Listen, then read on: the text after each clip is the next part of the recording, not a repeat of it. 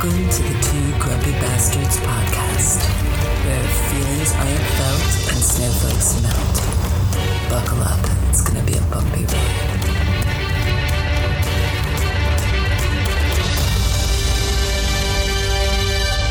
These confines with a monarch's voice cry havoc!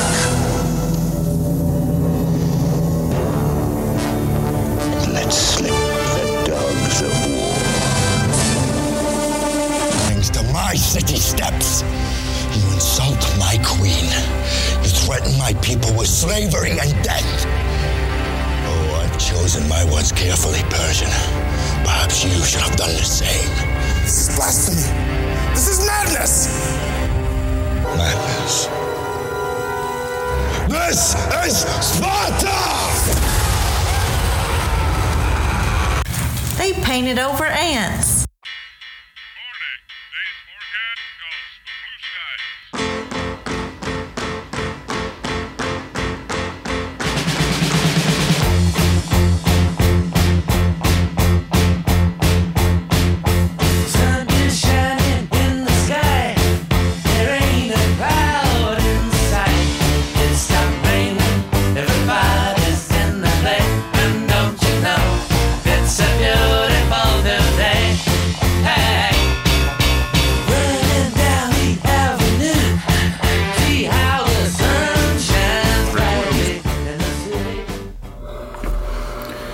Welcome to the Two Grumpy Bastards podcast. We're coming at you on a Sunday afternoon. I'm trying to watch the Masters in the background here, Russ, but my internet connection is so bad that I can't do that and do a podcast with you at the same time over Zoom. So, why would you choose to voluntarily watch golf? I love watching golf. It's so relaxing.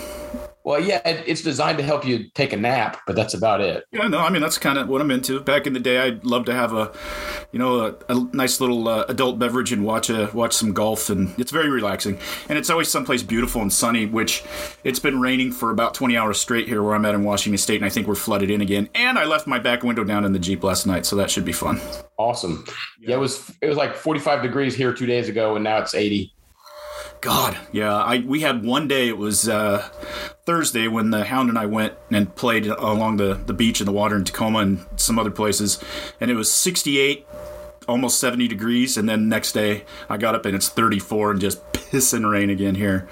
Yeah, it's going to happen to us this next week as well. Yeah, I'm getting tired of it. And then, of course, where I chose to live here for a bit is one of the worst floodplains in all of Western Washington out here in Awesome. Yeah. So it gets nasty. The ground never quite gets dry out here. It's pretty great. For all those folks out there in podcast land, I have changed my glasses. You'll have to let me know if I'm as aggressive as I once was. You don't look nearly as aggressive. Although I can change, for those of you on YouTube, I can change my contrast by raising my hands and lowering my hands. I have no idea why I do that. I am not really getting that. I guess I'd have to see where your camera's set up and stuff like that. Well, I'm guessing my skin is so white, it's like reflecting all light from the universe. You kind of do look like, when I was a kid, my mom bought me one of those really cool like models at a garage sale for like 25 cents where it was the human body and it was clear and you could see all the organs and stuff like that. Hey, I love just that. Because I had a starring role in Powder, that's no need to... By the way, I also, Coop, I want to thank you for... when you put up our advertisement on Facebook, I love how you pick out pictures that are kind of the same way that you pick out emails to read. They make you look like the Viking god, and I'm the one that's going here going like this. Wait till you see. Well, just to let everybody know too, did another podcast yesterday. We are adding a podcast to our podcast family. Ex-Endless Ranter. Jane Fulton, our friend, great gal. We did a podcast which we named Beauty and the Bastard. And I picked a equally... Of course, Coop says if anyone else calls her bastard, he'll rip their lungs out. That's right. I picked an equally maybe not as flattering photo for her too, so we'll see what she says about that. Oh, jeez. All right, I'm going to have to figure out how to get access to this stuff to post stuff because, jeez.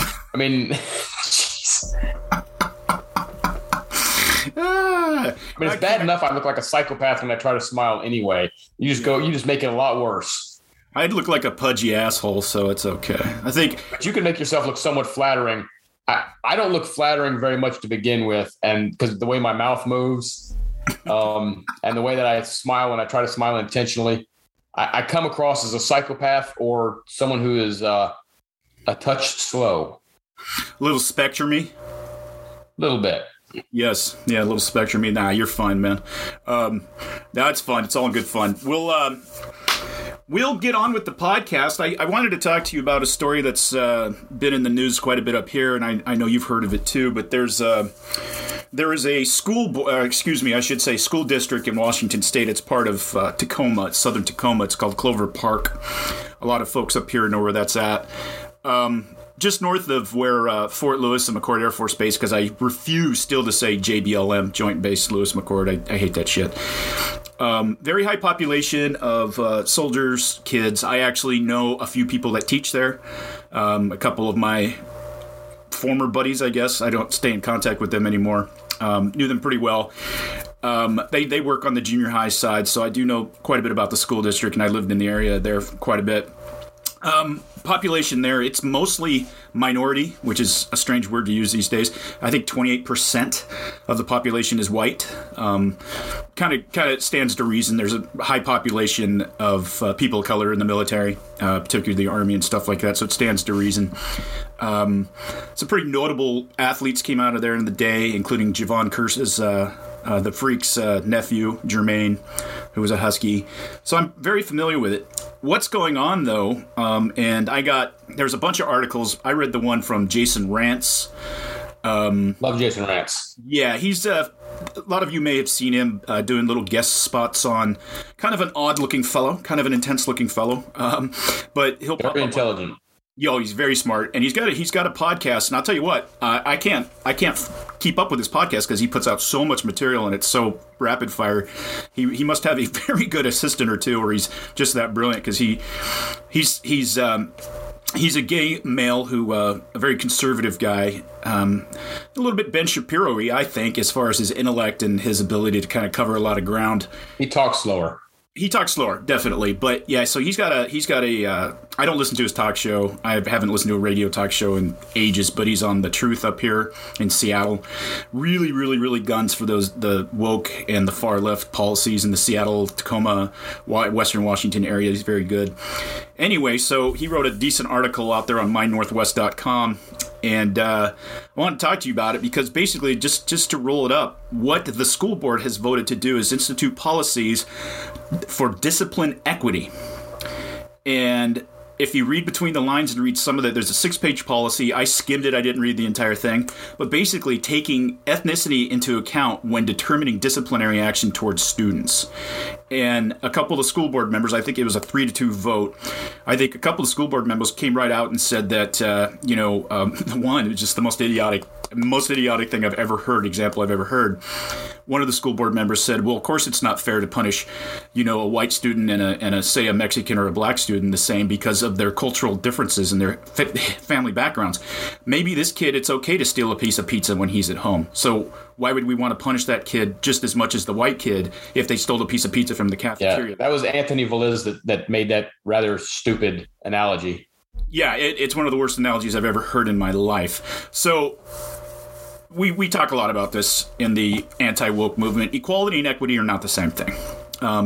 Trying to establish as this cliche goes, a level playing field for people is not what equity is. Equity is ensuring outcome. Okay, not providing opportunity, but ensuring outcome. This is an example of equity, of taking something away from one group and giving another group special permissions, special privileges, all that kind of thing. So this is no shit. The school board up there did vote to take into account ethnicity and race for disciplinary policies. I'm not a black and white guy when it comes to things. I'm a gray area guy, so if you have a kid from a troubled household, whatever color that kid is, you're gonna look at that kid a little bit differently, I think. Maybe try to help that kid a little more than you would otherwise. But that has to be the soft science. There can't be. It's the most racist thing I've heard of in ages, and we could go on and talk about this forever. I'll give you the floor here, but this is just disgusting. I don't have kids in school. So, a lot of people, well, you don't have a dog in the fight. Well, actually, I do. It's America. And when I see this woke attitude that has infested, I don't really think I know a single teacher. I grew up with a lot of people that became teachers. And I'm just going to be blunt. If some of them listen to the podcast, I'm sorry to say this, but most of them did that. Went to become teachers because it was a fairly easy profession and a fairly easy major and graduate degree to get through. This is out of the horse's mouth, Hey, I only have to work 180 days a year, Yeah, this is a great profession. When I grew up, I thought my teachers were gods, I'll be honest with you. Most of them. There was a couple that I didn't really hold in very high esteem, but most of them I really did. That's a different generation. Most of that generation is in their 80s that were my teachers. That kind of thing. Totally different generation, totally different. I always thought the teachers dressed terrible because they were really poor. And a lot of the teachers I knew actually got summer jobs, driving truck or whatever to help supplement the income, or they were married to another teacher. I can tell you two of the guys that I know that are in the Clover Park School District are junior high teachers and make north of $130K a year. It's public knowledge. You can look it up anywhere, any teacher in Washington State in a database and see exactly what they make because it's a government job. So this has gone so far now. I guess since masks aren't in vogue and they can't beat up the kids with the masking policy as much now they're going after things like, hey, we're going to determine your punishment level based on your skin color. It's so insane that I don't even know how to analyze it, that anybody would even have had the idea to go through this. Like I said, it's one thing to be, informal and subjective when you're in charge, like you're a principal or you're a deputy superintendent and you're making decisions based on students. To have some of that gray area in there, that's what we all do all the time, making decisions based on that. But to actually have a hardcore policy that basically says, hey, the 28% of you in this school, if you do exactly the same thing that your buddy over there does, based on your skin color, we're going to punish you harsher. And that's reality. That's not hyperbole. Anybody wants to read the policy, it's out there. So I do want to address a couple of points. First, when folks say that you have no dog in this fight, that's garbage, because these students are going to be in the real world, making real world decisions, both from a business standpoint and a political standpoint at some point. So part of the reason we have public education to begin with is the social contract theory that we all have a dog in the fight because there is societal good to having an educated population. So if you say I don't have a dog in the fight, great, then don't make me pay taxes for the public schools. Okay, I pay taxes. If I'm paying for something, I have a stake in it. If I have to live in a society that is governed or in some way overseen by people that system produces, then I have a dog in that fight. Yeah. So that's not just, you don't have a kid, so you don't have a say. That's bullshit. I attribute the same way as I do when people say you're not a soldier, so you shouldn't be able to talk about foreign policy. That's not the way. That's not the way the country works. That's lunacy. Yeah. Now it's interesting. We've gotten so far away from Martin Luther King's vision of being judged by the content of your character rather than the color of your skin. Mm-hmm. You're right there. The choice of the word equity was deliberate because it sounds so much like equality. Right. And it is designed to force people into a corner where they don't feel comfortable speaking out against it, because then they don't be seen as being against equality. I'm all for equality of opportunity. I am not for equality of outcome because a whole bunch of things go into outcome. I am 5'7.5" on a good day. I weigh about 180-ish pounds. I am not very coordinated. I have the same opportunity as anybody to go to the NBA, but I was never going to make it because my skills, my physical attributes just weren't there. And that's the reality of life, is some people have talents in some areas and some don't. But so getting the equality of opportunity is one thing. And even that, we understand there's going to be some variance. A kid who grows up in Westchester, New York, going to a private school, and his parents are a high-powered attorney and a finance broker, yeah, it's going to have some better opportunities. I get that. But that doesn't mean that you need to force outcomes, because outcomes are not only affected by how you are born, but by the choices you make during life. So that's got to be part of it. Now, this policy, while I understand the so-called compassion behind it, it is not a compassionate policy because it's going to set these kids up for failure when they become adults. Yeah. Because they're not going to develop discipline. They are not going to understand the consequences of actions. And the police, the court systems, a business that is hiring them is not going to care when they make a mistake of some kind. Like, and I don't mean just a regular mistake, but it's like, hey, I'm a little bit short on cash tonight to be able to eat. I need to take a few bucks out of the register. Their boss and the police are not going to overlook that. Additionally, I don't know that this school board really gave a lot of thought to the litigation they're opening themselves up to. If I was the parent of a child who got punished differently than someone else based on the color of my child's skin, I feel fairly sure that there is a case to be made under the 1964 Civil Rights Act for discrimination. Sure. I would be, matter of fact, if I had a child in that school system, I would be talking to a lawyer right now and making that case. While I agree with you, Coop, there needs to be there's always should be some subjectivity in our disciplinary actions. But the two most predominant factors, in my opinion, need to be, one, the offense. How egregious is the offense? And two, what is the past record of someone committing the offense? Right. Was this a one-time deal where, somebody, I don't know, they were at a friend's house, they had a beer and they drove home and they'd never done it before and we don't want to destroy their lives? Or is this somebody that habitually does stuff and, this is their fifth or sixth offense?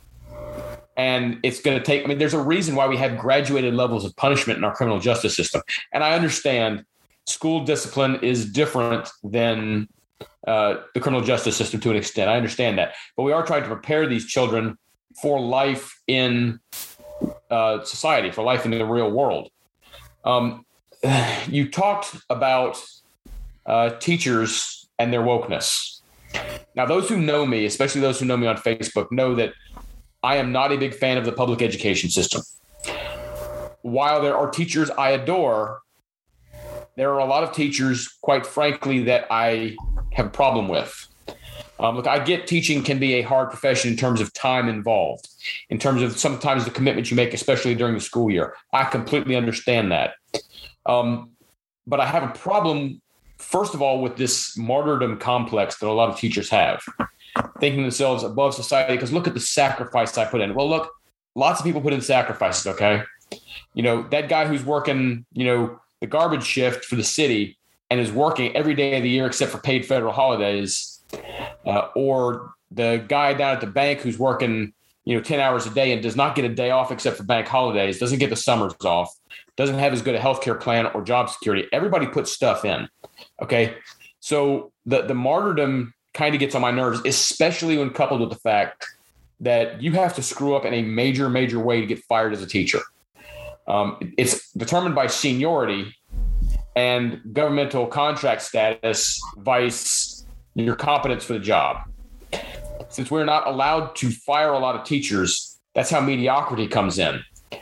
And the wokeness of teachers comes from several sources. One, it comes from, and I'm going to piss people off when I say this, and I get it, but it's reality. It comes from the teaching of knowledge versus the application of knowledge.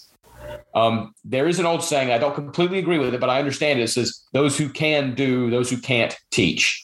Okay. And I've taught in the past at a couple of different levels. I've taught at university undergraduate level. I have taught at graduate level stuff. I get some of the commitment, but, there is a difference between teaching, leadership or teaching how to evaluate someone versus actually doing it. And so I wonder how much of going into teaching is commitment to future generations and how much is trepidation about applying skills outside of an educational environment that maybe folks don't feel up to. And I know that's going to vary from person to person and teacher to teacher. There's going to be people who are in there because they just love it and they are great at it. But there are going to be people who are in teaching because they cannot make it outside of an educational environment. I've had this look. We could do an entire podcast on what I would do to fix the public education system. I've had conversations with a dozen or more people over social media in the last 3 weeks about my disdain for public education. A couple of them are teachers. A couple of them are principals, both at the middle school and high school level. We could do an entire podcast on that. But teachers going in now, they're insulated from so much, so they can push a lot of political propaganda. When I was in school, 3 of my teachers, I knew what their politics were. One, because it was a U.S. history course, and debate and conversation was part of the course. Mm-hmm. One of them was a foreign language teacher who I would go over. We as a class would go over to her house like a couple times a semester to have dinner, because I very stupidly studied French instead of Spanish because I wanted to be different. But we'd go over and have like a French meal and try and talk in French. And she would discuss some stuff in her home.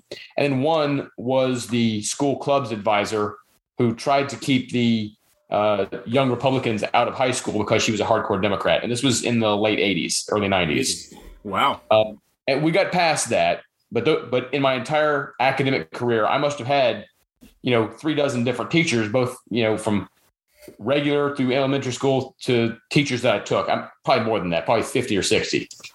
Most of them, I had no idea what their politics were. I had no idea what their private lives were.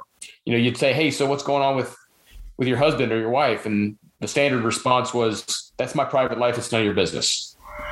Now, some of the wokeness in school, some of this stuff that you're talking about, whether it is the disciplinary discrepancies, whether it is differences in grading standards, whether it is some political indoctrination for transgenderism or whatever, I do wonder how much comes from the teachers themselves and how much comes from teachers who go along to get along. Some folks may be in there because if they speak out against prevailing wisdom, they're either going to be ostracized or lose their jobs. And that's a very real aspect of some of this. I think a lot of folks, much like actors or comedians, you can kind of tell the more centrist or conservative ones by the ones who keep their mouths shut, the ones who don't talk up as much. But policies like this one in the Cloverfield district are harming students. Additionally, it also shows the disparity between the mindsets of a conservative and a liberal, or a leftist maybe would be a better term. Yeah. Because most conservative or libertarian or even centrist, what we usually want is just to go live our lives, be left alone. What I see out of a lot of leftists is they won't let that happen. They want to be involved, and they're forcing a pushback. They're forcing people who don't want to get involved to get involved. We've got stuff going on Cloverfield for, like you said, it's a near Fort Lewis, which is a much more conservative area. But if you look across the country, look to what just happened in Waukesha up in Wisconsin recently, very blue area, had 3 open school board seats, just elected Republicans to all of them. Now, I'm not here to shill for the Republican Party. The Republican Party there is a stand-in for either conservatives or folks who have not gone completely insane on some of the woke stuff. I don't know. Do you want to let folks know what happened in San Francisco recently? Oh, sure. Yeah. Their recall election with the board members in San Francisco, based on a lot of the leftist CRT, critical race theory, a lot of the sex education stuff that was being crammed down these kids' throats. Renaming buildings instead of teaching kids. Exactly. Yeah. It was a fucking junk show down there. Trying to rename high schools that were named after Abraham Lincoln and George Washington and stuff like that, being concerned about that during the height of the epidemic. Oh, by the way, so that pissed a lot of parents off. And you're talking the most liberal spot in the world. And they recalled 3 school board members. Was it 3? It was 2 or 3? 3. I think it was 2. But to put it in perspective, the recalls were not particularly close. No, my God, no. Were recalled by like 70%. It wasn't like the presidential election. It was like, I think one of them was like 83% of people. Yeah, it was not particularly close. I know both of them were above 70% that came down on the in favor of recall side. And by definition, these parents that did that these are progressive people. I would assume 9 out of 10 of these people are fairly progressive in their political views. They would think that, a Republican or conservative, if they walked in sunlight, would burst into flames. Right. Well, they would want a libertarian like me to burst into flames, but that would be a really hot heat. That'd be a lot of good belly fat keeping that fucker hot. But no, yeah, so that's astonishing. I know one of your favorite fellas in the political scene right now, the Virginia governor. That was 100% based on public school policies, how he got elected.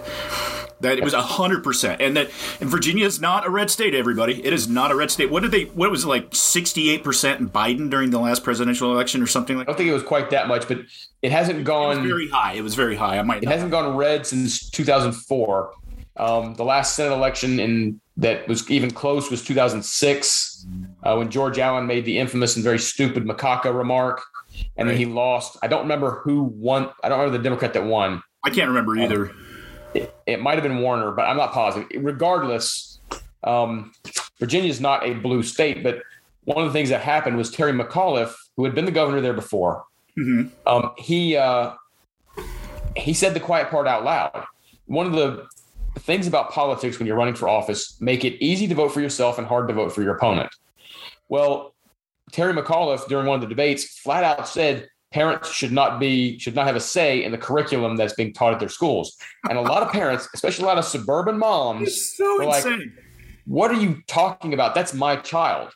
And this is a conversation I've had with multiple teachers is, look, you can care deeply about a lot of stuff, but you do not love my child as, not even more, but as much as I do. They're going to be in your classroom for about 8 hours for 180 days a year, and then they're moving on. And they, maybe you'll kind of keep track of them as they get through school. If you're lucky, half a dozen of them will let you know how they're doing when they're young adults, and then you'll never hear from them again. Parents will look after their children for the rest of their lives. Now, I'm not talking about helicoptering, but did you ever read the book Shit My Dad Says? Yeah, I used to follow that on back when Twitter wasn't the moral wasteland that it is now. I used to follow that guy. Well, during part of that book, the author went to Mexico, and his parents have a preternatural fear of Mexico. They found out he was in Mexico. He comes back, and his dad starts yelling at him and all this other stuff, and it ends up becoming like this warm moment where they hug. And the dad finally says, "Look, right here, be careful what you stick your thing into, because this right here, this level of worry, it never goes away. No matter how old your children get, you will always worry about your children. You will love your children more than anybody else, whether it's a teacher, whether it is a friend, anything." And look, I'm not trying to insult folks out there, and Coop, I'm not trying to insult you when I say this, but you're going to anyway. Honest to God, I did not understand it until I had children. You can't. It's like going to combat. You can describe it, but you can't fully grasp the feeling until you have children. That doesn't offend me. I mean, everybody knows what a fool I am for that 4-legged kid of mine. And I woke up this morning, and I woke up at midnight and then didn't get back to sleep till 7. And I slept for 10 minutes, but then that's another story. That's pretty much every night. But I just look at that dog and I ache. I love that dog so fucking much, and we spend a few minutes a day not together when he goes outside and lays in the sun. So I can just imagine that times a million. And I just remember I was very close to my mother, as you know. Losing her was devastating. Absolutely devastating. She was the love of my life, and I know I could tangibly feel how much my mom loved me. And you look back at stuff and you go, "Fuck, I should have said this, or I should have said that, But my mom knew I loved her too, and I think that's part of being a parent, is that even when your kids are fuckheads like I was, and putting her and Ken through hell later in life, I knew that love was there, and she knew it too. I think. Look, this is going to sound sappy. This is going to annoy the atheists in the audience. Tough shit. My personal feeling on one of the reasons why God wanted us to become parents was so that we could have the smallest amount of understanding of his love for us. That's part of the parental relationship, is if you can understand the love you have for your children, you have an inkling of what God's love for you is like. Yeah. And I'm not trying to get religious and stuff, but that there are purposes to everything that happens, and I think that's a purpose to it.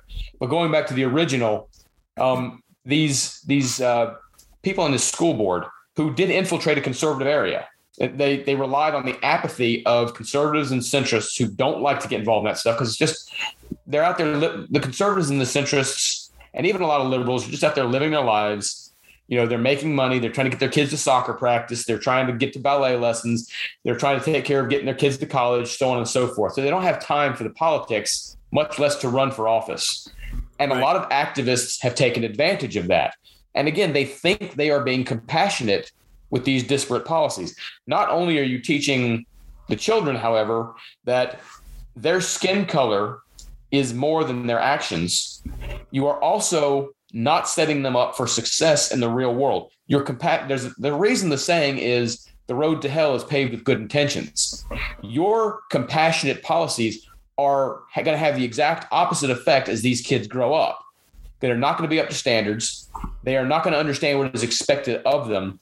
And it is much, much harder to inculcate values and responsibility as a grown-up than it is as a child. You're much more malleable as a child. That's why education is targeted at the young, because they are malleable.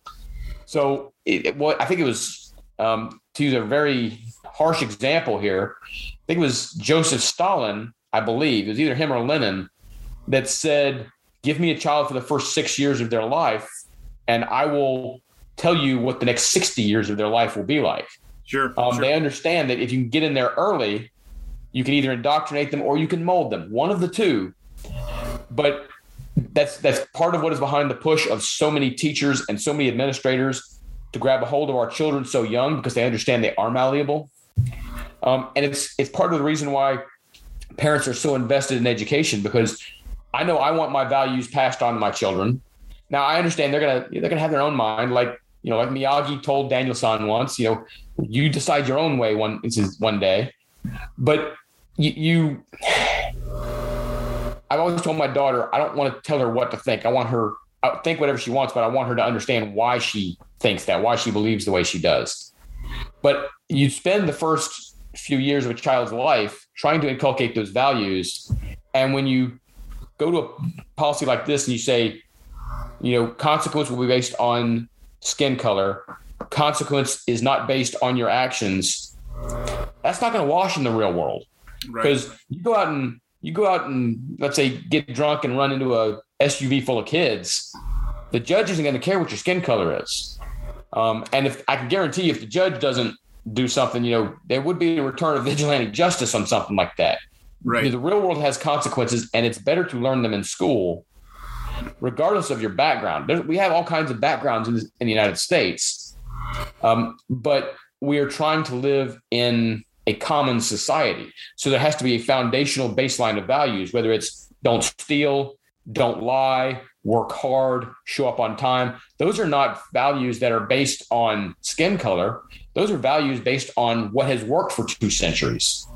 Unfortunately, some of the loonies on the left have now said that those type of values are white values, not human values. Yeah, I would like them to tell that too. Learning math is racist, or insisting somebody be on time is racist, and it's white patriarchy, privilege, fucking bullshit stuff. And I'd like them to tell that to Thomas Sowell, the Nobel Prize-winning economist, or Denzel Washington, one of the best actors that has ever graced the screen. I wonder if Thurgood Marshall was late for shit all the time and didn't do his homework. Hey, as much as I do not like a lot of his politics, tell that to LeBron James, one of the 5 to 10 greatest basketball players of all time, who worked his ass off to become, regardless of what I think of some of his social outlook, he worked his ass off to become one of the greatest basketball players of all time. Without question, and he didn't do it because he decided not to show up or not to work hard. No, fuck no. The guy's yeah, like you said, his politics are sketchy with me too, but his work ethic, you can't challenge his work ethic over the years. Yeah. You can't. Neither Michael Jordan, we talked about him last time, or any of these. Michael Jordan is the greatest basketball player of all time. I agree with you there. wasn't a huge fan of his when he was playing, and God rest his soul, but I was a huge Kobe fan as far as in that argument of top few basketball players of all time. Again, a guy that just busted his balls all the time. Mm-hmm. And I appreciate that. We've had this conversation. I just really, really appreciate people like that.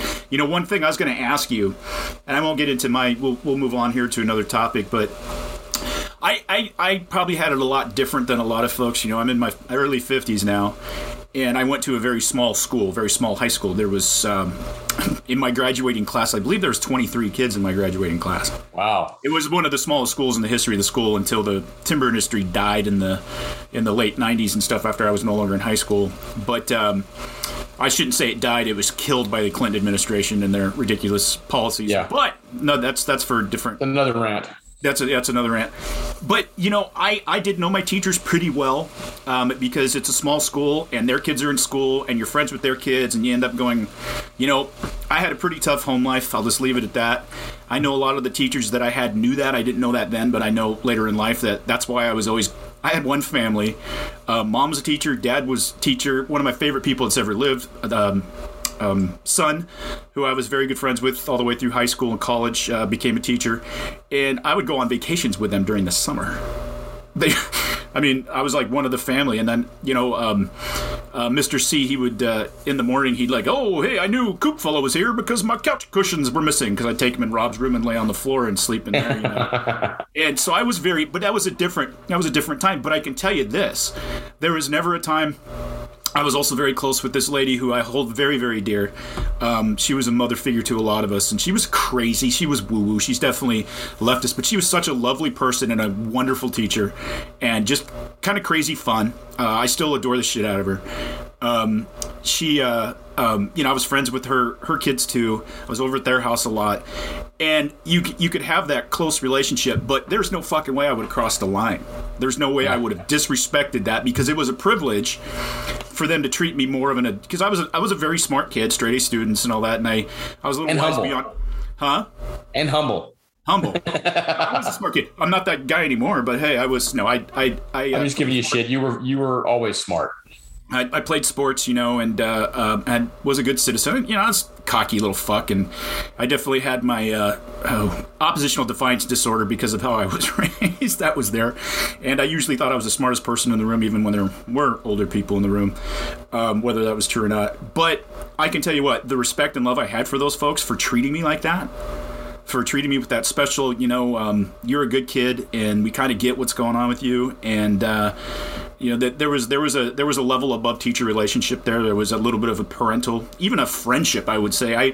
I became personal friends with some of my coaches and teachers after I graduated and came back. Funny thing is, I still call them Mr. or Mrs. or Ms.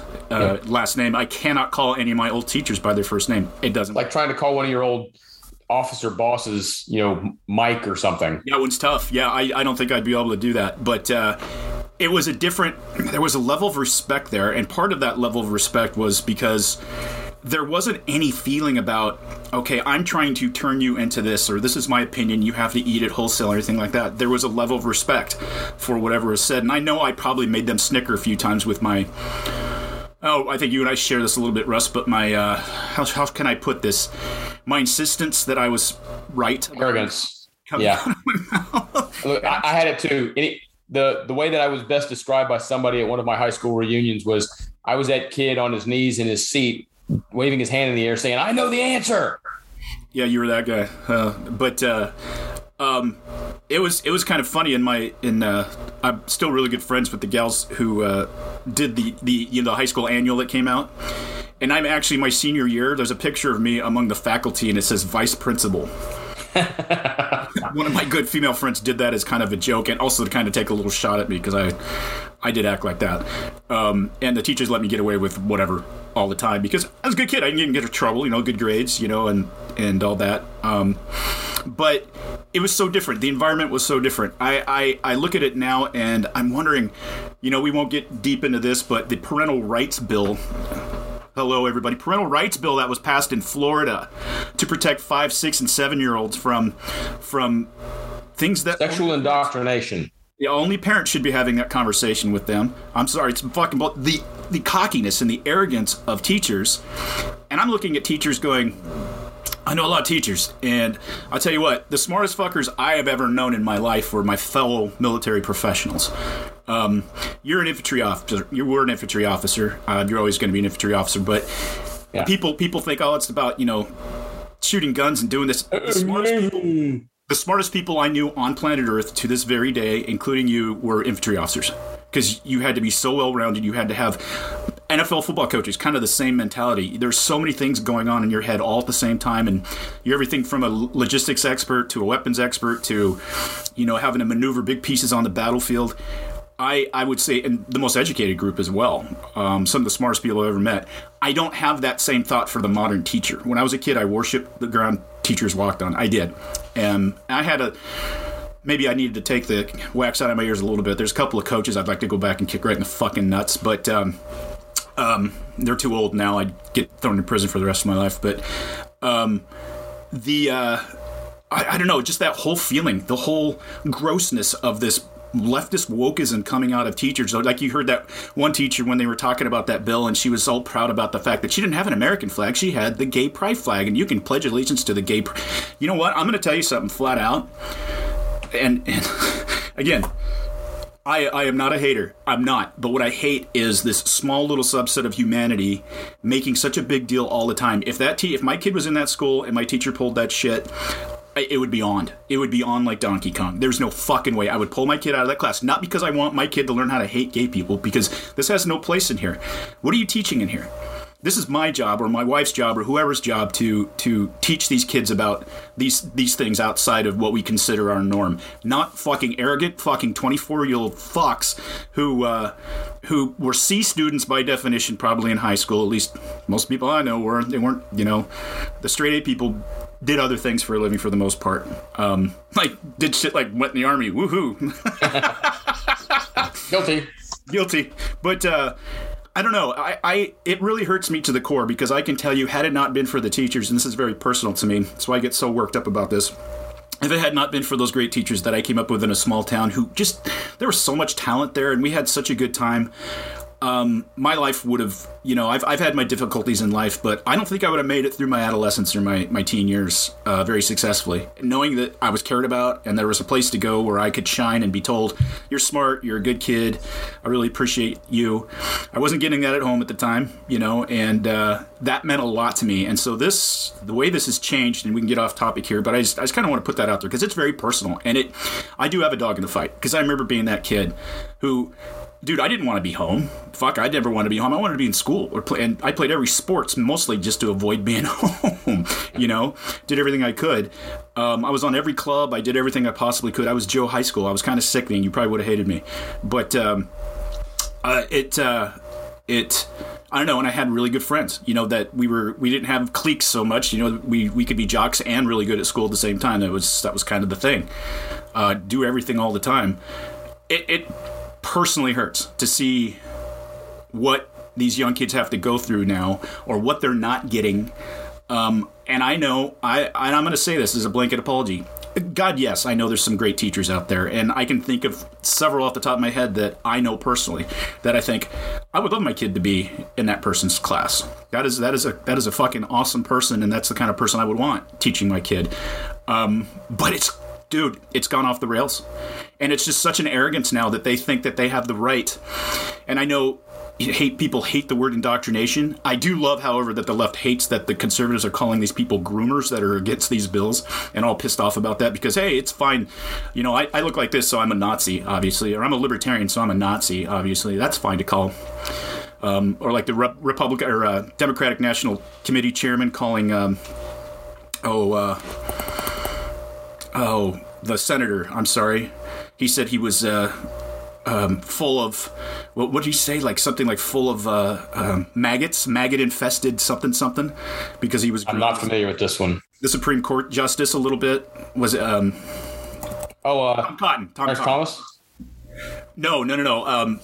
This Jackson, he was the one kind of going at her for Gitmo and some other things. Oh, okay. I think that was Tom Cotton, and the Republican National Committee chairman says he's a maggot-infested man. The Democratic National Committee. Democratic. Thank you. Yeah. I can't remember his name. He's an African American fellow. That's okay. But and I believe if you're really truly against things like that give parents the rights of control over their kids, and you want that ability to be able to tell kids about these things that are none of your business to tell kids, yeah, I think calling you a groomer is appropriate. I do. Yeah. First of all, yeah, just to agree with you, the folks who have called anyone to the right of Che Guevara Nazis and racists for the last 20 years would like you to know that they're very uncomfortable being called groomers. Yeah, and they can go fuck themselves too, by the way. First of all, we better be careful, Coop. I mean, some of our listeners here may think we're stroking each other a little bit too much, doing some cupping here if we agree too much. But yeah. What were you buffing each other's balls? I believe was the term I got from one of something like that. But to kind of Katie, I'm talking about you. To kind of extrapolate off of one of the points you just made, the parental rights bill in Florida is mainly targeted to K through 3 because we don't need folks having sexual conversations with K through 3-year-olds. I'm sorry, K through third graders. Excuse me. Right. That's usually age 5 through age 8. I can tell you when I was in kindergarten through third grade, I had no idea my teachers were not robots that were designed by the school, put away at the end of the day in a closet and came out to teach us every day. My third grade teacher, Mrs. Gower, I had a vague indication she had a life outside of school only because her son was in one of the other third grade classes down the hall.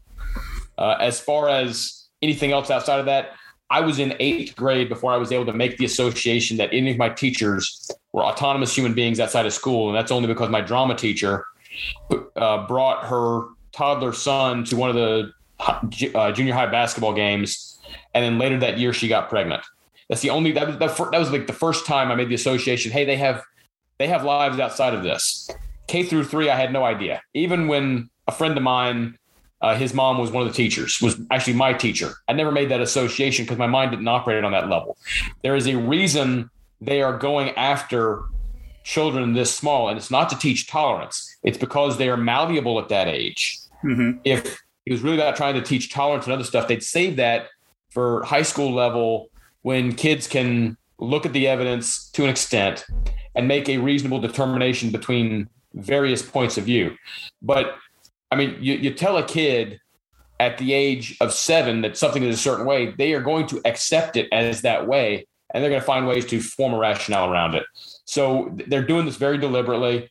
I am going to continue to call them groomers. I'm sorry. That's just the way it is. If you're trying to make children be more comfortable talking about sexual orientation, whether it is gay or straight, I don't want you talking about sexual orientation at all. I hear you. With a 5-year-old or 6-year-old, that's just out of bounds. Preserve children's innocence for as long as you can. If you're going to have those conversations, it is going to groom them to be more receptible down the way. Whether you intend on diddling little kids or not, it's going to make them more susceptible to others who want to do that. So if you don't like being called a groomer, stop it. Teachers who are upset about this stuff, speak out. One of the other reasons why I have not particularly cared for some teachers recently is because if you disagree with it, then damn it, find your courage and speak out. Because until then, I'm going to have to assume that you agree with it. All right. Do not just try this sneak in the middle thing where, and you don't call all of us that. Well, if you oppose something that much, then speak out about it. Otherwise, I don't want to hear you griping about it. Anyway, that's the end of my rant about this if we want to move on. But I just. Yeah, no, that's great stuff. I just one thing to wrap it up. I say this about a lot of stuff. If this country is so racist, how did we elect a black president 2 terms in a row? If this country is, this or that, how? Okay, here's my thing. Does it work or does it fucking not?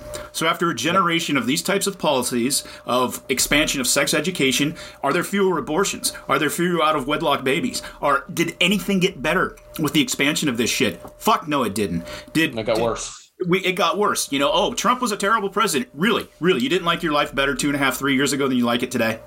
As far as your buying power. And I got to tell you, inflation's killing me, Russ. I'm on a fixed income, and my fixed income didn't go up by much.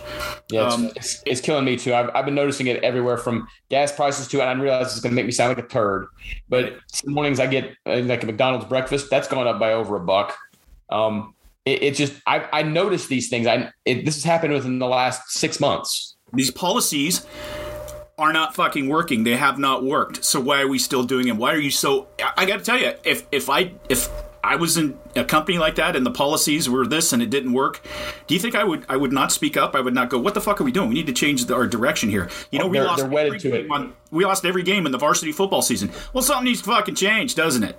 And that's the way this country is now. It doesn't matter how much they lose as long as their little fucking Napoleonic complexes are intact with being in charge. Yeah, well, people, you know how much people dislike admitting that they are wrong or they were wrong. And so a lot of it's a pride issue. A lot of, they're just so wedded to it. They really believe it works. It was Einstein who said, keep doing the same thing over and over, expecting a different result. That's the definition of insanity. It seems like we have to relearn these lessons every couple of decades, given the fact that, we tried this shit in the 70s and it resulted in horrible policies. The only reason FDR was able to get away with it in the 30s was because the Depression was so bad, and then we had threats in Asia and Europe.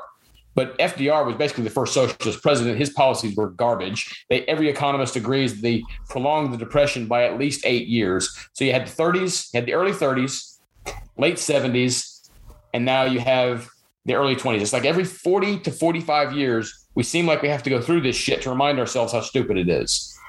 Yeah, but you and I are just a couple of. I'm a pragmatic libertarian that makes me the most evil guy in the whole world because I just want shit to work. I just want shit to work. Yep. I want it to work, and I want people to leave me alone. Yes, and I want to treat people kindly and with compassion and get along with people. As a third thing too. But like as I'm fond of saying, when I worked for corporate America or in the Army, it's safety first. Safety about third or fourth. Safety first doesn't really get the job done. Not in combat. No, sir. Let's talk a little bit about Elon Musk. And I love Elon Musk. I man crush on that guy so bad. I wish he was in charge of the universe. But I just love how pragmatic he is. I love how, when we talk about the conversion to green energy, he's like, I own the biggest green energy thing on planet Earth, and we're not ready for that. So I don't mind losing some money so we can get the prices down at the pump. But yes, he is the majority shareholder in the evilness that is Twitter. What do you think? Well, a couple things. First of all, did you happen to see Elon Musk's latest Twitter poll? I didn't. I saw something this morning when I was 3 o'clock in the morning with insomnia and I was going through my news feed, but I didn't read all of it. His tweet, he put up a Twitter poll. They said, yes or no, convert Twitter San Francisco headquarters to a homeless shelter since no one shows up anyway. Oh, which is just awesome. It's that level of trollery that, especially now that he owns the largest share in Twitter. First of all, two things about his share. One, it's been great to watch the blue check mark folks freak out about it. One woman, I think her name was Ellen Rao. I don't remember that. I may be getting that wrong, but put an article about how Elon Musk possibly opening up Twitter to less censorship is a danger to free speech. Not really sure how that works. I did hear that. I can't wrap my head around that at all. Yeah, well, I heard another good analogy earlier today. I don't know who said it, but it's apt. Elon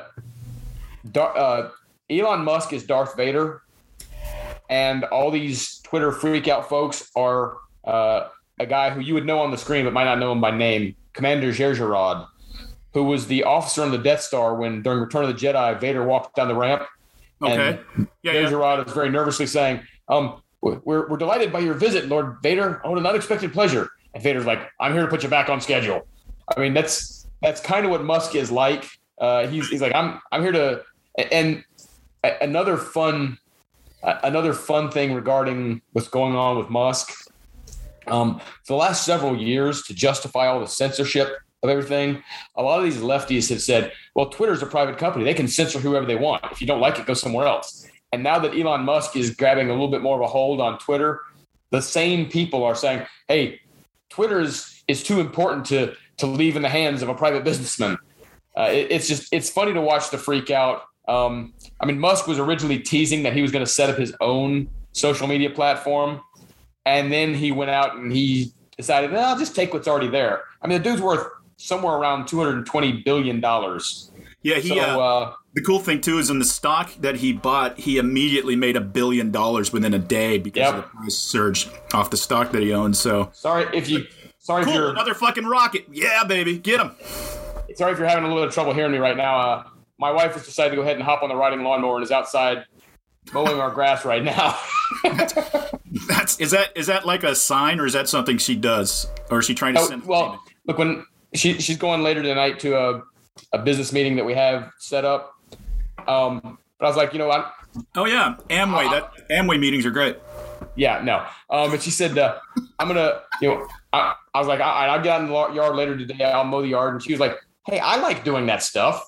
I think it's not just the fact that she does enjoy being out in the yard and working out there, but she wants to get on the riding lawnmower before I do, so that I'm the one out there with the weed eater and the push mower getting other spots, and she's out there riding around doing her stuff.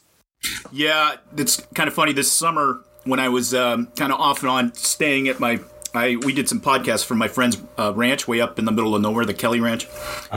Jen and Tom, and I got on their lawnmower one day when they were gone, thinking, I'll mow it because I have a huge property.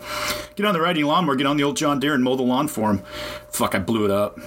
That sucks. I just thought about that yesterday. I texted my friend Jen, and I'm like, I need to scrape some money together to replace that lawnmower now that it's spring. That was I felt nothing I did, but it just it happened to be when I was on it. Fucking just blew it up. I'm like, oh. Yeah, so we'll see. I'll have to sell Huckleberry into like prostitution or something to raise the money. But anyway, back to Elon Musk. Yeah, Elon Musk. No, I think it's amazing. The guy is just. I know he's had some gaffes and he said some things and la. I don't care. I just absolutely 100%. I'd follow him to hell with a bucket of fucking piss. I would. I swear to God, I would. Well, it's the facts that he is rich, smart, and has enough balls to push back because he knows, hey, look, I got like $220 billion worth of shit. What are you going to do to me? Yeah, that's not fuck you money. That's fuck me money. I can fuck myself and still be okay. Yeah, I mean, I think one of the things that pisses off the left the most about him is he's not one of them. Now, I'm not sitting here saying that he's a libertarian conservative and whatnot, but he's not a radical leftist. And he's willing to say openly when he thinks radical leftist stuff is stupid. Right. And I think that's got a lot of people in shock. Because they're not used to the pushback. I don't know if you saw what happened to Brian Stelter recently during one of these Q&A panels. Oh, yeah. The freshman kid? Yeah, freshman college student stood up and said, hey, you talk about disinformation, but CNN just went along with the Russian collusion hoax. They went along with the Covington Catholic kids stuff. They went along with this, that, and the other, and all these mistakes seem to go in one direction. How can you sit up here and talk about disinformation and stuff? It's like, well, it's time for lunch. They're not used to the pushback, especially if it comes in any kind of coherent manner. They want to categorize all pushback as, Alex Jones, kind of the frogs are gay, kind of stuff. And so when you run to intelligent pushback the way that Elon Musk does it, it throws them off balance because they've had the culture for so long, they haven't had to learn to deal with that kind of disagreement. Right. Yeah, Brian Stelter, he's one of those guys that I have no idea how he got into the business or he became a celebrity or has any money because he's one of the least talented. He looks like proof that if you have the right politics and are willing to kiss the right ass, you can go far. He's terrible, and I don't even care about his politics because I think there's people on the left that are talented. He ain't one of them. He ain't one of them. No, it's like if Paul Giamatti and John Favreau raped a potato, he would be their kid. That's awesome. That was off the top of my head. Sorry. But and his voice, of course, just that lispy ass, weak. And he always has that gleam, kind of like Paul Giamatti. When Paul Giamatti starts getting angry, he's got that gleam of sweat on him all the time. Yeah. Stelter can't help himself. He looks like a freshly waxed lane where a white bowling ball went down it. I mean, it's just like, it's gross. I know but it is part of the general pushback that has started. The backlash began it began with the Let's Go Brandon chants. Yeah. Which before that with the F Joe Biden chants in the college sporting events. I think it's kind of stunned the left a little bit because they're not used to this level of pushback. No, they're not. And they're not used to as many people doing it. I think they thought we're in power now. We'll just do whatever we want and the right will go along to get along like they always have. But just like anybody who's drunk with power, they push things a couple of steps too far. Everything from the, try to be less white. I don't even know what the hell that means, to, yes, we are going to show your children what our lifestyle is like at the age of 6. People are suddenly like, okay, time out. I've had enough of this bullshit. It's time to show you that you are not the majority, that we are. And, you pushed my buttons one too many times. It's starting. I think it's going to continue for a while for 2 reasons. Number one, I think it's woken up very large interest group of the formerly apathetic who did not want to be involved, but now have no choice but to be involved. And the other reason I think it's going to continue for a while is because I think they're so wedded to this garbage. I don't think they know how to extricate themselves from it, because it would mean disassociating from a core constituency that they've come to rely on. The right, to an extent, disassociated with some of the quasi-fascists in the mid-'60s with the John Birch Society and so on, when William F. Buckley said, hey, we don't need these folks in the movement. The Democrats themselves have done this before. They did it in 1944 when FDR, looking at, Henry Stimson, the vice president at the time, who was a communist sympathizer, saying, hey, we can't have this in the Democratic Party. It's going to destroy us. Right. And so they did manage to disassociate from some of the communist elements within the party at that point. But now they're so wedded to it that I don't think they can extricate themselves without being in the wilderness for a generation. Because it's going to take a couple of election cycles to win back, a couple of election cycles where they act somewhat sane to win back the folks they've driven off. Yeah, I don't know that that's ever going to happen again. For the sake of the country, I hope it does. I mean, I really do. I will sit here and tell you, I've voted for Democrats in my life. I have, and I did not regret it. I have at the local level, but only at the local level. Yeah, I don't think I've ever voted for a Democratic president, but definitely. I've never voted for a Democratic senator, congressional representative. I have. I definitely have. I have voted for Democrats at like county commissioner level. Yeah. But that's been the highest it's gone. Yeah, no, and I got no problem with that, and I would like to be able to do that again someday. To go, because if I lived in West Virginia, I could probably vote for Joe Manchin. Gotcha. I hear that. I don't. Me. I hate dogmatic thinking. I hate dogma. Yep. As I like to say, my karma just ran over my dogma. So, thank you very much. Tip your waitresses. I'm a poet and don't even know it, D. I'll have to make a T-shirt. Maybe we'd sell 1 or 2 more a month than we normally do. Anyway, what were we talking about? Democratic presidents or Democrat voting and dogma. I was just gonna wrap my thoughts up with that, saying, we've had this conversation before, and I don't know how much you would agree or disagree with me on this, but I felt that happened to the Republican Party. When George Bush ran against Bill Clinton, and the moral majority and the hard right, religious right, I should say, were such a big part of platforming and some of the other things going on. Pat Robertson et al. I think that stunted the Republican Party for a generation. It wasn't, it was brutal. It was brutal. We're all pushed back on that. I don't think it was as wedded as you're saying. I think that a lot of the weddedness of that, a lot of the interlocking arms on that, I think was a lot of a media narrative creation. And I think that was because they saw advantage in playing that up, because they knew that there's a lot of people, especially in the young demographics, that were turned off by that. Yeah. And I think that the problem is that they've relied on it so much, and they keep upping the ante each time. I mean, I am sure that they're going to try to label whoever gets the next Republican nomination that is not Donald Trump. Like, let's say it's Ron DeSantis, or let's say it's boy, they hate Ron DeSantis, don't they?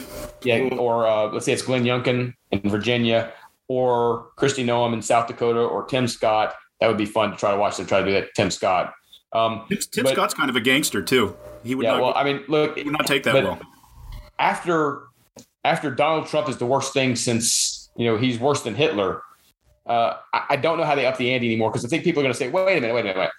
You said this about Donald Trump, and now you're going to tell me that Ron DeSantis or Glenn Youngkin is worse? That makes no sense. I think that the act is starting to wear thin. Now, don't get me wrong. There were some there have been some challenges in the Republican Party. Some Republicans willing to make bedfellows that maybe they shouldn't have in the interest of victory. A lot of too much overt nationalism. Yeah. You look at 1992 with Pat Buchanan. I'm sorry, that's what I meant to say is Pat Buchanan. I apologize. Yeah. I said Pat Robertson, so let me correct that. Well, Pat Robertson did try to run in '88 for the presidency. He did, but it was Pat Buchanan's speech at the convention that was a disaster. Yeah, well, that speech and his running is probably what cost George that, plus the media narrative of the worst economy in 50 years, which, if you notice, that narrative turned around literally within 24 hours of the election. I remember watching that shit and I was getting real pissed off about it. But yeah, I do think that Buchanan and the narrative probably cost George H.W. Bush the election in '92. I think so. Now, going to Bill Clinton, let me say, I don't really like hearing a lot from the left talk about how Donald Trump has got this morally cretinous personality and character, which I agree with to an extent. I like his policies. I think he's a little bit of a blowhard. But listening to the moral lecturing from folks who forgave every sin, Bill Clinton putting his dick in the mouth of a young intern and getting away with it, and his constant womanizing and his constant lying about it, I really don't want to hear moral lectures from people who held him up as a paragon or a paragon of virtue of some kind. That just doesn't wash with me. It's like listening to Eric Swalwell, that wonderful congressman from California, trying to lecture people on national security when he was off banging a Chinese spy for a couple of years. Yeah, he's still around. No water. Still around, by the way. Oh, I know. He will be, because he's in a district where you can have anybody with a D after their name that gets the nomination is going to win because it's bluer than your shirt. Yep. Like AOC's district and some of the other stuff. It just, and I think a lot of the California districts and stuff like that. It's gotten worse with some of the extreme gerrymandering. It's hard. There are a lot fewer competitive / purple districts. Plus, self-sorting in the United States is going on. People, I listen to Colin Cowherd sometimes, and I love hearing his take on sports. But he's always playing up California. It's like California's got 39 million people in it. Yeah, California used to have 41 million people in it. People are leaving California and going to Florida and Tennessee. People are self-sorting by political identification. I'm not sure that's good for the country, but I understand it. I don't. It's going to make congressional seats, A, less competitive. And since they're less competitive, it's going to make them, B, more extreme. Well said. How much more time you got?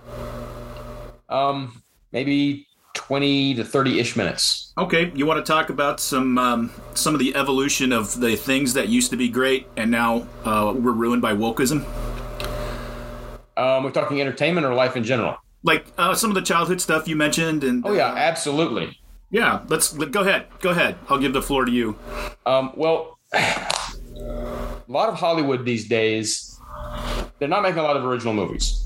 There are almost no original ideas out there. So what they are doing is they are recycling stuff that was nostalgic from our childhood and hoping that the crowds that loved them originally will show back up.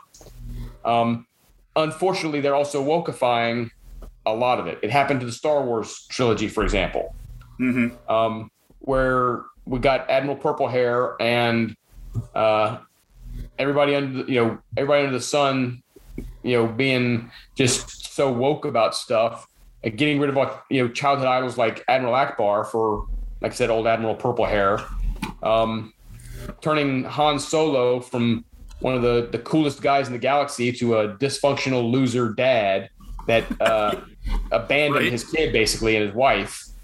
That's one. I know you love Star Trek, but they have really wokeified Star Trek. Captain Kirk was, the swashbuckling cool guy that could bed any alien under the sun. And now we've got folks worried about what their impact on, alien cultural phenomena are going to be. Even Jean-Luc Picard, and I know you and I probably disagree on this. I haven't watched all of the series of Picard. I've watched enough and I've read enough. Picard was much more of a thinker than Kirk was, but he's still a man of action. And he's become a crotchety old man in Picard who is bowing to every woke trope under the sun, including the new storyline where they're having to go back to 2024 to fix the dark universe. If those who don't know anything about Star Trek, in the original Star Trek, there was a mirror universe they called the Dark Universe, where Earth was a fascistic empire and had taken over much of the galaxy. And they kind of continued that storyline through Enterprise, through Deep Space Nine, so on and so forth. Well, the new series Picard, first of all, it started by perverting Gene Roddenberry's utopian vision of a federation where we gathered aliens together and Starfleet was out for peace, to where it was a xenophobic organization that was only out for itself, which goes against every tenet Starfleet ever had. And then this latest attempt to overturn the dark universe somehow can be traced to 2024 and the election or the ascendancy of a politician to start all that. Gee, I wonder who they're referring to. Trump. As if that's not going to piss off at least 40% of the nation when they do something like that. Like I said, they've done it on the Ghostbusters, all female Ghostbuster reboot they did a couple years ago was trying to cash in on nostalgia, and what it did was it stomped all over the Ghostbusters legacy. You'd have thought that Disney, when they're starting to make new Marvel movies, would have learned from Marvel Comics of the 1990s. And what I mean by that is, in the 1990s, Marvel Comics started a lot of woke tropes. I think they really were the first to go true woke in entertainment. And what happened was their core demographic of, young men between the ages of 18 and 30 stopped buying their comic books because they didn't want to be preached to. It is why Spider-Man belongs to Sony. It's why Fox was able to buy X-Men and Fantastic Four, because Marvel was about to go bankrupt and they had to sell off several of their franchises just to stay afloat. Well, now Disney and the Marvel Universe have decided to go woke. One of the latest examples is Thor is going to be a woman. Natalie Portman picking up the hammer is going to become Thor, as if, people are going to buy that. I don't think that's going to happen. I love me some Natalie Portman, but, just making Thor a woman just for the sake of doing it, or increasing Valkyrie's profile just to do it. They only kind of touched on it briefly during the Avengers Endgame movie, when you had that sequence during the battle with Thanos, where suddenly you had, 7 or 8 women on screen all at once, be like, she's got help, and it's girl power. And I'm like, well, okay, fine, but shouldn't we be showing how folks are working together as opposed to segregating themselves and going apart? Because a lot of guys, you can bitch and moan about this all you like, but a lot of guys are not going to stay interested in that for more than part of one movie. And if you try to make multiple movies like this, you're going to suffer the same fate that Marvel Comics did in the 90s. And Lord only knows, you're going to be looking back 10 years from now and wanting to know what happened to your profit margin. So those are just a few examples of, Kathleen Kennedy getting in on Disney is one of the things that destroyed the Star Wars franchise, because they can't build original products of their own. This comes back to school boards and other things. They have to infiltrate already established products and change them, hoping that you won't notice, even though most folks do. Yeah, I get most of what you're saying. I'll tell you this, and I brought it up on podcasts before. Star Trek Discovery is one of the worst television shows in history. It's one of the worst television shows in history, bar none. It's unwatchable. The only part of it that was cool was when Anson Mount was on there as Captain Christopher Pike, and they revived his character. I mean, in the entire universe, there is one straight white guy. Because Discovery, look, I say a lot of shit about stuff like this. It was sensation overload. I really tried to get into it at first, but then, it started with we run on mushrooms. Our warp drive is run on mushrooms. It's opposed to dilithium crystals. Yeah, we run on mushrooms now, the mycelium network. That's how we get across the universe in no time. Every character on there was either a person of color or transgender or pangender or whatever you call that. It wasn't very subtle. It was an attempt to say, here's what you must like. And look, it's one thing for folks to be like that. I don't really care. It's another thing for you to preach it at me. That's what I'm saying. I don't care either. I'm sorry, folks. Get over yourselves. The LGBTQ plus community is not 95% of humanity. It's less than a couple of percentage points. Okay, it is. It is by any means. The most outrageous number that they came up with in studies was 8% of the population, and I think that's high. But Star Trek Discovery had to take that to the nth degree, where every character on there basically was pan or transsexual. Yep. That's just weird. Okay, and then to have the main character, whatever, I can't remember the name of the actress who plays Michael. And why do chicks have dude names now in TV shows all the time? Michael Burnham. This wasn't Sonia Green, was it? She's no. She's a very pretty black lady, got the long hair. But she's a terrible actress. Like, everything is really... It's kind of like Mark Wahlberg talking. Like, hey, hi, buddy. I just ran. How you doing? I'm out of breath because I was just working out. Hey, good to see you, partner. I mean, it was like listening to Mike Wahlberg talk.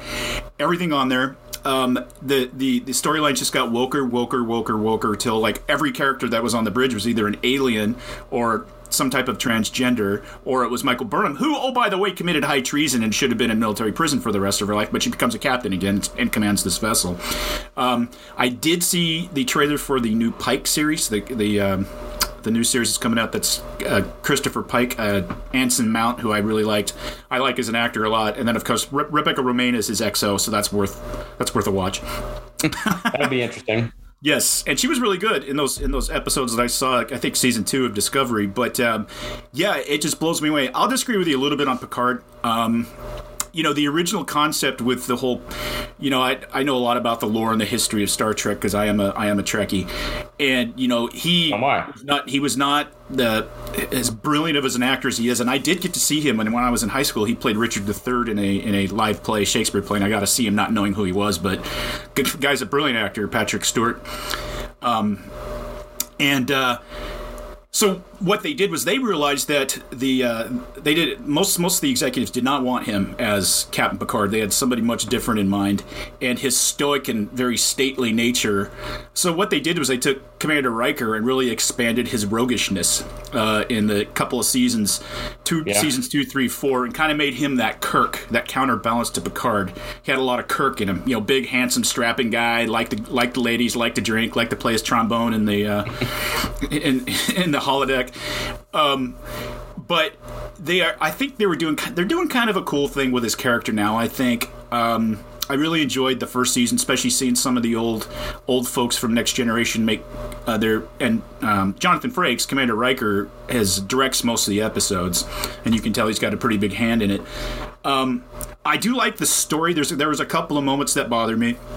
I like the new characters. I like his crew. I like the Spanish gentleman. I can't remember his name, who's the captain of that ship that he's on. And then, the black female. She's very attractive. She's a good actress. I love that 7 of 9 is part of the crew again.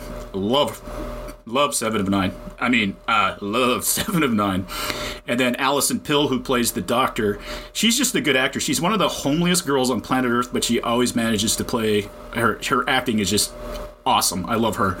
So I like the storyline there. The wokeism, I don't know if you've seen the episode where he 10 Ford, where he finds a bar named 10 Ford, and it's actually Guinan, but 300 years before he meets her.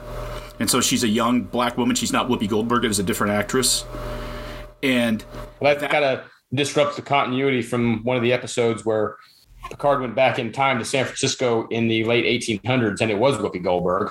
Yeah, and I did notice that, but that got a little woke because her whole thing was nobody's going to come into a bar where a black female owns it in 2024, and the things that.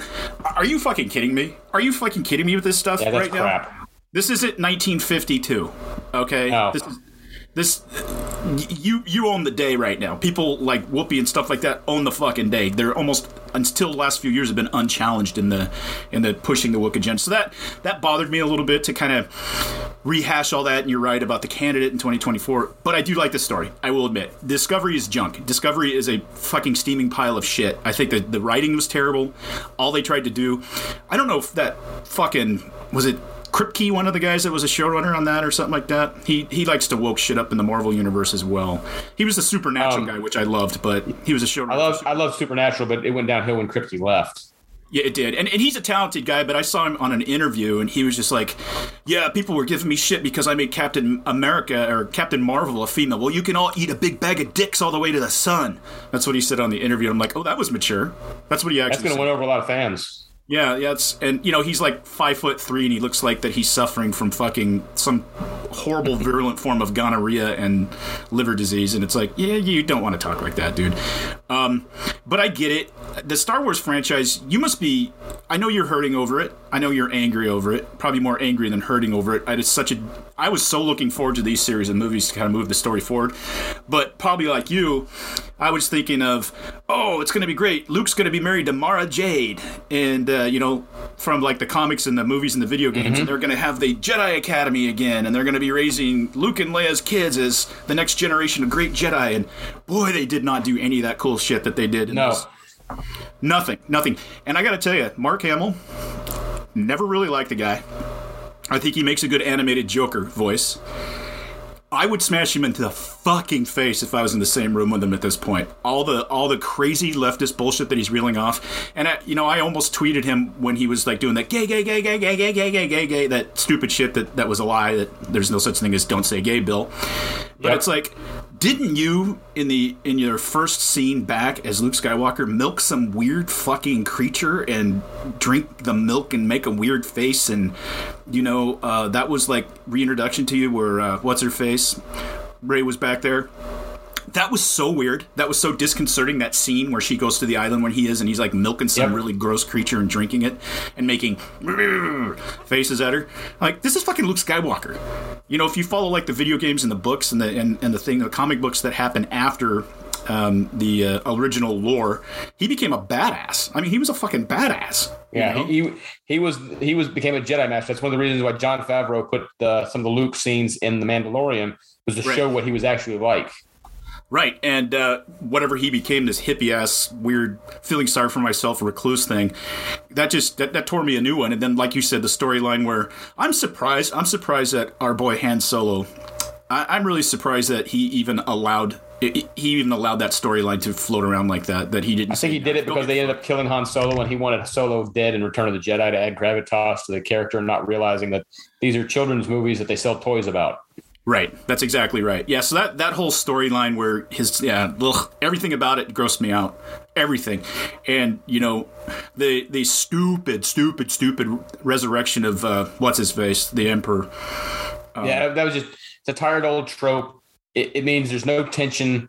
If anybody can come back at any time, then there's no tension. I despise that terribly. And they were trying to retcon Episode 9 because they understood that Rian Johnson destroyed everything with Episode 8. Right. And they shit on everything. I've seen Rise of Skywalker once. I've seen The Last Jedi once. I won't watch it again. I've never seen Rise of Skywalker. I refuse to watch it. I watched it once just to see what it was like, and it was, to me, every bit as bad as I expected it to be. Is that the last one in the series? I'm sorry, Rise of Skywalker. Last one that had did have Palpatine return. I saw the trailer, and it's like, nope. I actually like what's the name of the actor that plays Ian McDiarmid? Kylo Ren. Adam Driver. Oh, I'd have known it if you hadn't said it. Adam Driver, that's it, yeah. Yeah, I actually really like him as an actor. I actually really do. He's an odd-looking fellow, and I'm not into him being a leading man, but if you've ever seen some of his work on Saturday Night Live with the humor and stuff like that, he's a funny fucking guy. He's also a former Marine that has a sense of humor. If you saw when Ricky Gervais tore all of the actors a new one during the Oscars a couple of years ago, Adam Driver is one of the ones in the audience that's laughing his ass off at it. I can't remember where I first saw him. I'm like, wow, this is a really homely dude. Well, we know you were a big watcher of girls. I've seen 0 minutes of girls. 0 minutes. The only thing I've ever seen is I clicked on, it was like clickbait, and I click, and there's Adam Driver with his face buried in the butthole of one of the girls from the show. And I'm like, okay, that's enough. I did not need to know that. Yeah, and then Lena Dunham doing nude scenes. I'm like, that's enough. That was kind of like what I put on the Adam Carolla podcast yesterday, where I saw that. What's her face? Lizzo. Uh-huh. Remember I sent you that photo off my screenshot? Oh, yeah. I remember. Let's glorify people being morbidly obese. Yeah, and I'm like, instead of looking for big girls, why don't you look for a fucking salad? And then, of course, that got me some hate over there on that webpage, but I don't care. I don't give a Look, I'm sure we could do an entire episode on obesity. Yes, we could. And Lord knows that I'm not obese, but I do struggle with, being a little. So do I. Look, I'm 180-ish pounds. I would like to lose 10 to 15 pounds. Yeah, but I also understand that that's in my control. The reason I haven't lost that weight is I'm not willing to do what it takes. And I don't mean from an exercise standpoint, because I exercise 7 days a week. I'm on the elliptical 4 days a week. I'm walking my dog 3 to 4 days the rest of the week. Right. But I enjoy my food. I enjoy some sweets. I enjoy some sodas. So that's my choice. I'm simply not willing to make the choices necessary to lose that weight. And if people who are obese would accept that, I could have more respect for them. But they don't want to see anything as their fault. Right. No, I hate that too. And it's just most of the people that died during this COVID thing were obese people. There was a comorbidity with being obese. Absolutely. 78% of the people who were hospitalized or died were categorized as obese. Huge comorbidity. I wanted to ask you one question before we start wrapping up, and I'll ask you one final topic before we get off. What did you think about Ghostbusters Afterlife? I liked it. I think I have trouble being objective about it because it was more of much like Spider-Man No Way Home. It was a nostalgic fan service film. Yeah, it was. I did enjoy it. I don't have a problem with that though. Yeah, I did have a problem with it. Not a problem. I did enjoy it. Like I said, I would have trouble being objective about it because, like, when Spengler came on near the end, I'm like getting a little bit choked up. I realized that kind of revoked my man card. I bawled like a baby. I did. I did enjoy it. I liked the actress that played Spengler's granddaughter. She's wonderful. She's wonderful. Actually, she's been on the Young Sheldon quite a bit. Okay. I think she's got a bright future as an actress. She kind of reminds me of what's the Millie? What's her name from Stranger Things? Kind of that level of. I've only seen a couple episodes of Stranger Things, and I haven't seen it in a couple of years. Oh, I'm surprised, dude! I think you'll love it. I've been needing to get into it, but it's a matter of time. But I did enjoy it. 1980s, everything about it's perfect. The kids are fucking fantastic actors. Yeah, Millie Brown, I think is her name, the young actress who plays the. Yeah, one of the things The new Ghostbusters tried to undo everything that the wokeified all-female Ghostbusters did, which was good. It completely ignored the existence of that universe, which, some of the folks like the 4 folks in the United States who enjoyed that wokeified Ghostbusters were pissed off about, but I don't care. Right. So I enjoyed it. Trying to put it in context of movies overall, Vice, the time period it came out, is challenging for me. So it's hard for me to give it a rating one way or the other. I would watch it again. Like I said, I enjoyed it. I'm not sure it's one of the greatest movies of all time. No, I wouldn't put it up there either. I have three minor complaints with the Ghostbusters Afterlife, and these are fairly. Shit. What's his name? The actor, the funny guy that's on there. That's the love interest of the mom. He's been in every comedy. Paul Rudd. Paul Rudd. I fucking love Paul Rudd, and he needed more screen time when he became the hellhound. Then he just disappeared for like the last half of the movie. I thought that was a bad choice. And I love Carrie Coon, the one that plays the mom. I think she's a great actress and sexy as fuck. So I was like, they probably should have expanded that storyline. I wanted more of the old school guys on there. I mean, I would have dragged that last battle out for a while so I could see more Bill Murray being Bill Murray and Ernie Hudson. And I just loved it when they showed up. And I would have liked, there was only maybe 5 or 6 minutes screen time with them on there. And I would have liked to seen a little bit more of that. Yeah, I think they actually did that well. And here's what I mean by that. I agree. Most folks wanted more, but if you're a decent storyteller, what you want is you want to give folks just enough to where they're begging for more, because if you give them too much, they grow tired of it. And I think they did that intentionally to get people's, appetites wet a little bit and say, okay, now I got to have more. I love that. And I think that was intentional to make people like the movie more so that they didn't grow bored of it over time. It's like when WWE brings in the midget wrestlers and they sell out an arena for a night.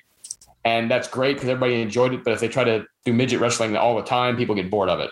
I can't imagine anybody fucking enjoying that. And my stomach's a little sick even thinking about it right now. So, thanks for that. What are your other 2 issues? Were you there when I can't remember. We'll move on. But were you there when fuckers took me? I think I was at Sac State still. And fuckers took me to Hooters for my birthday lunch. I do remember hearing about it. I didn't go. I didn't know if you went with us or not. I couldn't remember, but there was a bunch of us, and they purposely set it up so that the waitress was a small person. And for those of you that don't know this about me, and I'm not proud of this, I just want to say, I have to own it though. I fear the fuck out of midgets. I do. And so one of the reasons he's afraid of me. Oh my, exactly. I used to say shit like that to you all the time to tease you, but I hear, "Sir, did you order the fries?" And I turn around and there's like a 3-foot little gal that's wearing the Hooters stuff, and I yelled and I dropped my napkin. And she looked at me and just threw the fries down on the table and kind of ran off. And that was with, Joe Torres and that other California National Guard dude that worked over there for a while. And Jason. And there was a few, I think Mocker was there. They were dying. I mean, they were literally dying. I wish I'd been there to see that. Yes. I felt terrible about it. But I was like, you motherfuckers. You motherfuckers. I'm going to fuck you all up in one way or another. Of course, I thought it was hilarious. It was a great prank. I got owned on that one a little bit, but off topic. All right, so before we wrap up, is gravity a force or is it an effect? Gravity is an effect. It's not a force. I agree with you 100% on that. You know, I spend a lot. Now we're stroking each other again. I know, but I do. But I spend a lot. You know, physics is one of my passions. I spend a lot of time, and I love some of the, quantum gravity theory and some of the other stuff that's starting to come out now. The reason it's not a force is that every other force, according to the standard model, is associated with a particle. That's just what I was going to say. Yep, and there is no particle. There's no graviton. We've never discovered it, even with the large collider, hadron large collider, and all that kind of stuff. Nothing's ever showed up. Matter of fact, now a prevailing theory is gravity is nothing more than an effect of time. Time determines gravity, which is interesting. Yeah, if you imagine space as a superfluid, gravity is the result of a dense object in the middle of that superfluid that warps space-time. So anything that happens to come moving by will roll slightly towards that curvature. It may roll more or less depending on how strong the curvature is. But there's nothing about that object that is reaching out to grab something to pull it towards it. It is an effect of how that object is affecting space-time. Right. The other three forces, the strong nuclear force, the weak nuclear force, and electromagnetism, and possibly another force they're investigating called quintessence, which they think may be responsible for the expansion of the universe. They all have particles of some kind associated with it, just like you said. They've theorized that a graviton may be a massless particle, which I'm not trying to wrap my head around. A massless particle is one thing, but even so, a graviton is not going to be able to reach out. They don't reach out across the universe and start affecting things. Something that is sufficiently dense can affect things that are literally light years away because it causes a curvature or a wobble in the rest of space, to just much like if you are on the side of a hill and you're kind of leaning towards going down the hill. It doesn't mean that you're forced that way all the time, but the effect of the gravity at the bottom of that hill is going to force you to kind of lean in that direction. We bring this up because this is going to sound weird, but my soon-to-be 9-year-old and I had a mild argument over gravity being a force or an effect because her tests all call it a force. I think it's one of the reasons why we've never been able to reconcile the theory of relativity with quantum mechanics. Right. Is because quantum mechanics deals with forces and gravity is an effect. Now I don't know how that equates to limitations on the speed of light and stuff. I don't claim to understand the math of that. One real quick thing. I know you're familiar with black holes. It's going to sound like a tangent, but it's really not. Are you familiar with the theory of white holes? I am, yes. For those who don't know, white holes are predicted by the theory of relativity, even though they've never discovered one. A white hole, where a black hole is something that the gravity is so strong, nothing can escape once it's crossed the event horizon. A white hole is something where the energy is so repellent, nothing can cross into the event horizon. My 8-year-old, who so far claims she either wants to be a microbiologist or an astrophysicist, says she wants to be the first person in the physics community to discover a white hole. Nice. I love that. Well, tell her to be both, because I have both a biology and a physics degree, undergraduate level, of course. I'm not a doctorate in either one of those. And it's pretty cool knowing a lot about both of those things. But my passion now is when I can't sleep at night. Normally, what I'm listening to are quantum theory lectures or simulation theory lectures or something. We'll have to talk about simulation theory one of these days too. Yeah, first of all, I imagine that we've lost about half the audience at least by now who's like, what the hell are they talking about? I'm going to listen. I can tell you we lost half the audience when we started talking about Star Trek and Star Wars and shit like that. Probably. I get that all the time. Old neighbor of mine, Ron, he's like, yeah, I like this episode, but I could really do without the Star Trek talk. First of all, I don't know if there's a cool video on YouTube called The Future of the Universe where it's like 30-minute video. 9 minutes in, it's several trillion years in the future, and all the stars are already gone, and it goes through the rest of the universe. That kind of both very mind bending and a little depressing. It is depressing, actually. Yeah. But I had another mind bending theory that, in a way, could be categorized as the multiverse, but a lot of folks, whether religious or not, I don't want to get into that, but they say that the universe started from the Big Bang, the infinitesimally small, compact, infinitely dense mass that exploded into the universe.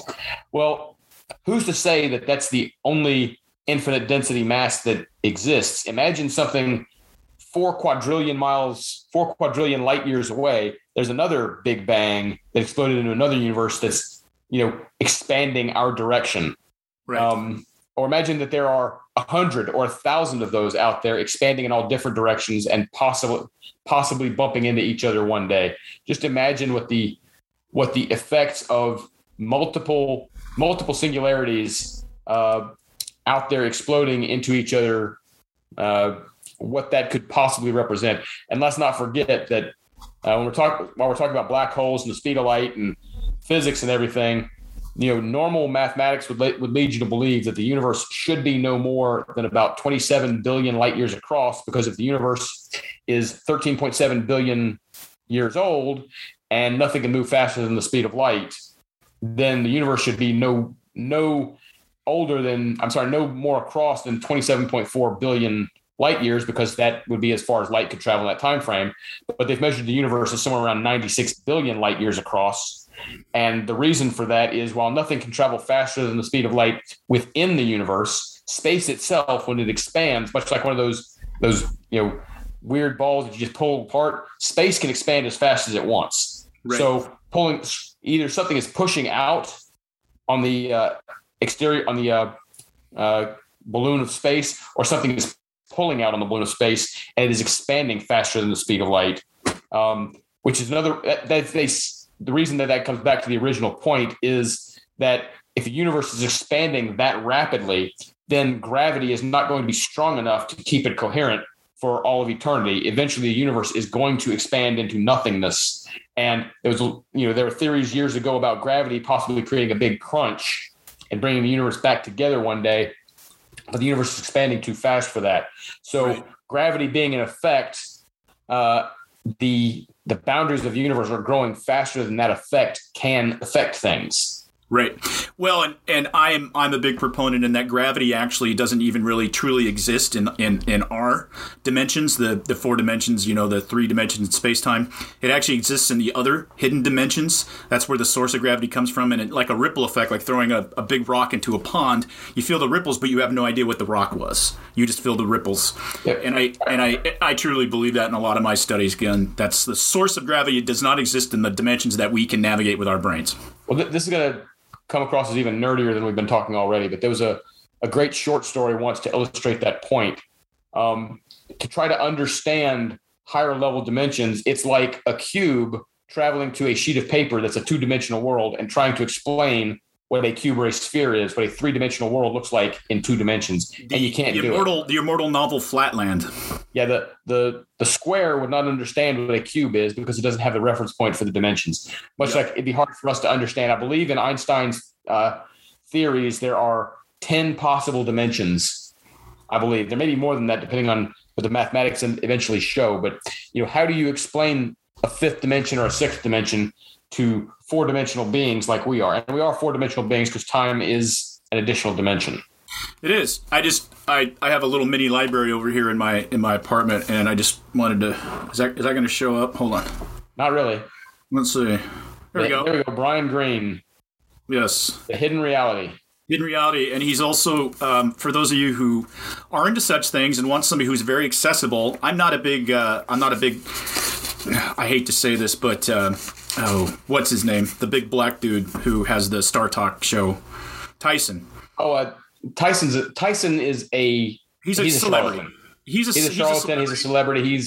He's making money off of his name. That's all, and I don't particularly like him. Brian Greene is one of the most accessible peoples. Michio Kaku kind of started that trend. I still like me some old Michio Kaku too. I like him too, but he has become somewhat Hollywoodized. He has too, but Brian Greene is not, and he's very accessible. Has done some fantastic videos, documentaries. The Elegant Universe was probably my favorite book of his because it actually describes how everything is so perfectly balanced. The numbers of the universe are so perfectly balanced when you talk about strong force, nuclear force, the strong nuclear force, the weak nuclear force, electromagnetism, gravity, things like, the distance, the fact that the moon perfectly covers the sun. It's 100 times smaller than the sun at its distance and blah, blah, blah, blah. He gets really way into that, and he's very accessible, very likable. So those of you that want to learn anything and don't have to get a physics degree, grab one of his books or just watch one of his videos.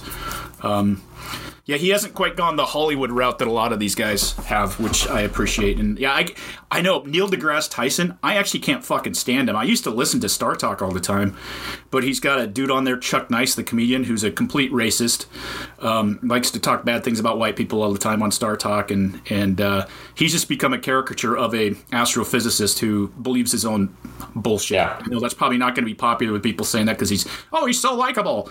Yeah, he's a goofball. Yeah, I think Brian Greene gave an interview a while back. I need to go find it again, where he said that he didn't believe in the concept of free will. I've seen that. He's big on that too. Yeah, that's kind of that was kind of a big thing a few years ago too. Good old Sam, what's his face?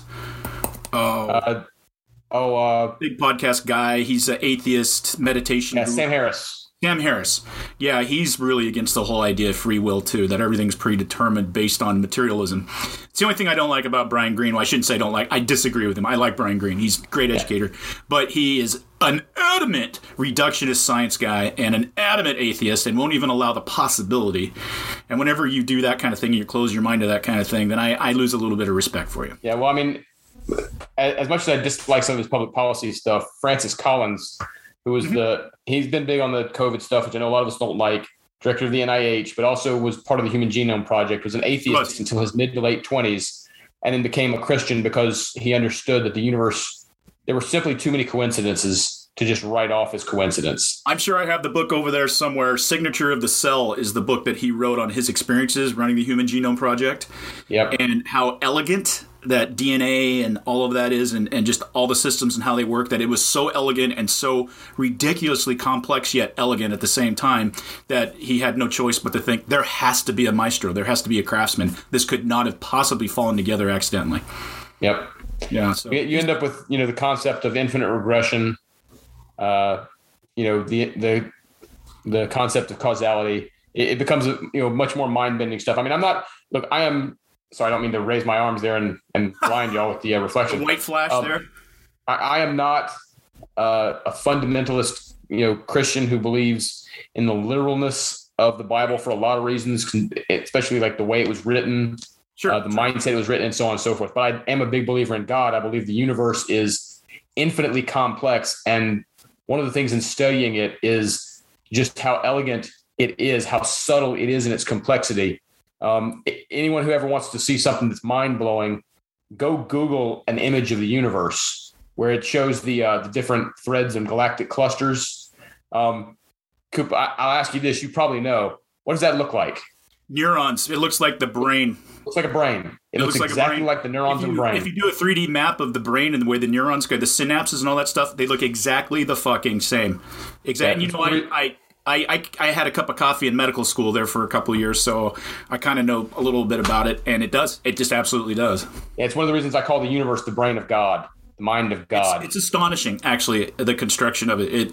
It gave me shivers the first time I saw a really good 3D rendering of what, like you said, the galaxy superclusters and how things are. The universe, the filaments going through the Great Void. That's where somebody had an aneurysm. You know. Anyway, it's interesting. Yeah, I don't know how we could geeked up so badly on that, but that's all right. One quick thing to wrap up, I was going to say before we get off, but anyway. Go ahead to my phone that I hear going off. Uh-oh.